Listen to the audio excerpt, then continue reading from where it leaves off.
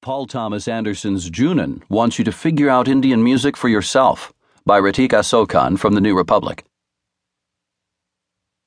Junun, the frustrating new documentary by Paul Thomas Anderson, was filmed in the private chambers of a 15th century fort overlooking Jodhpur, a city in northern India.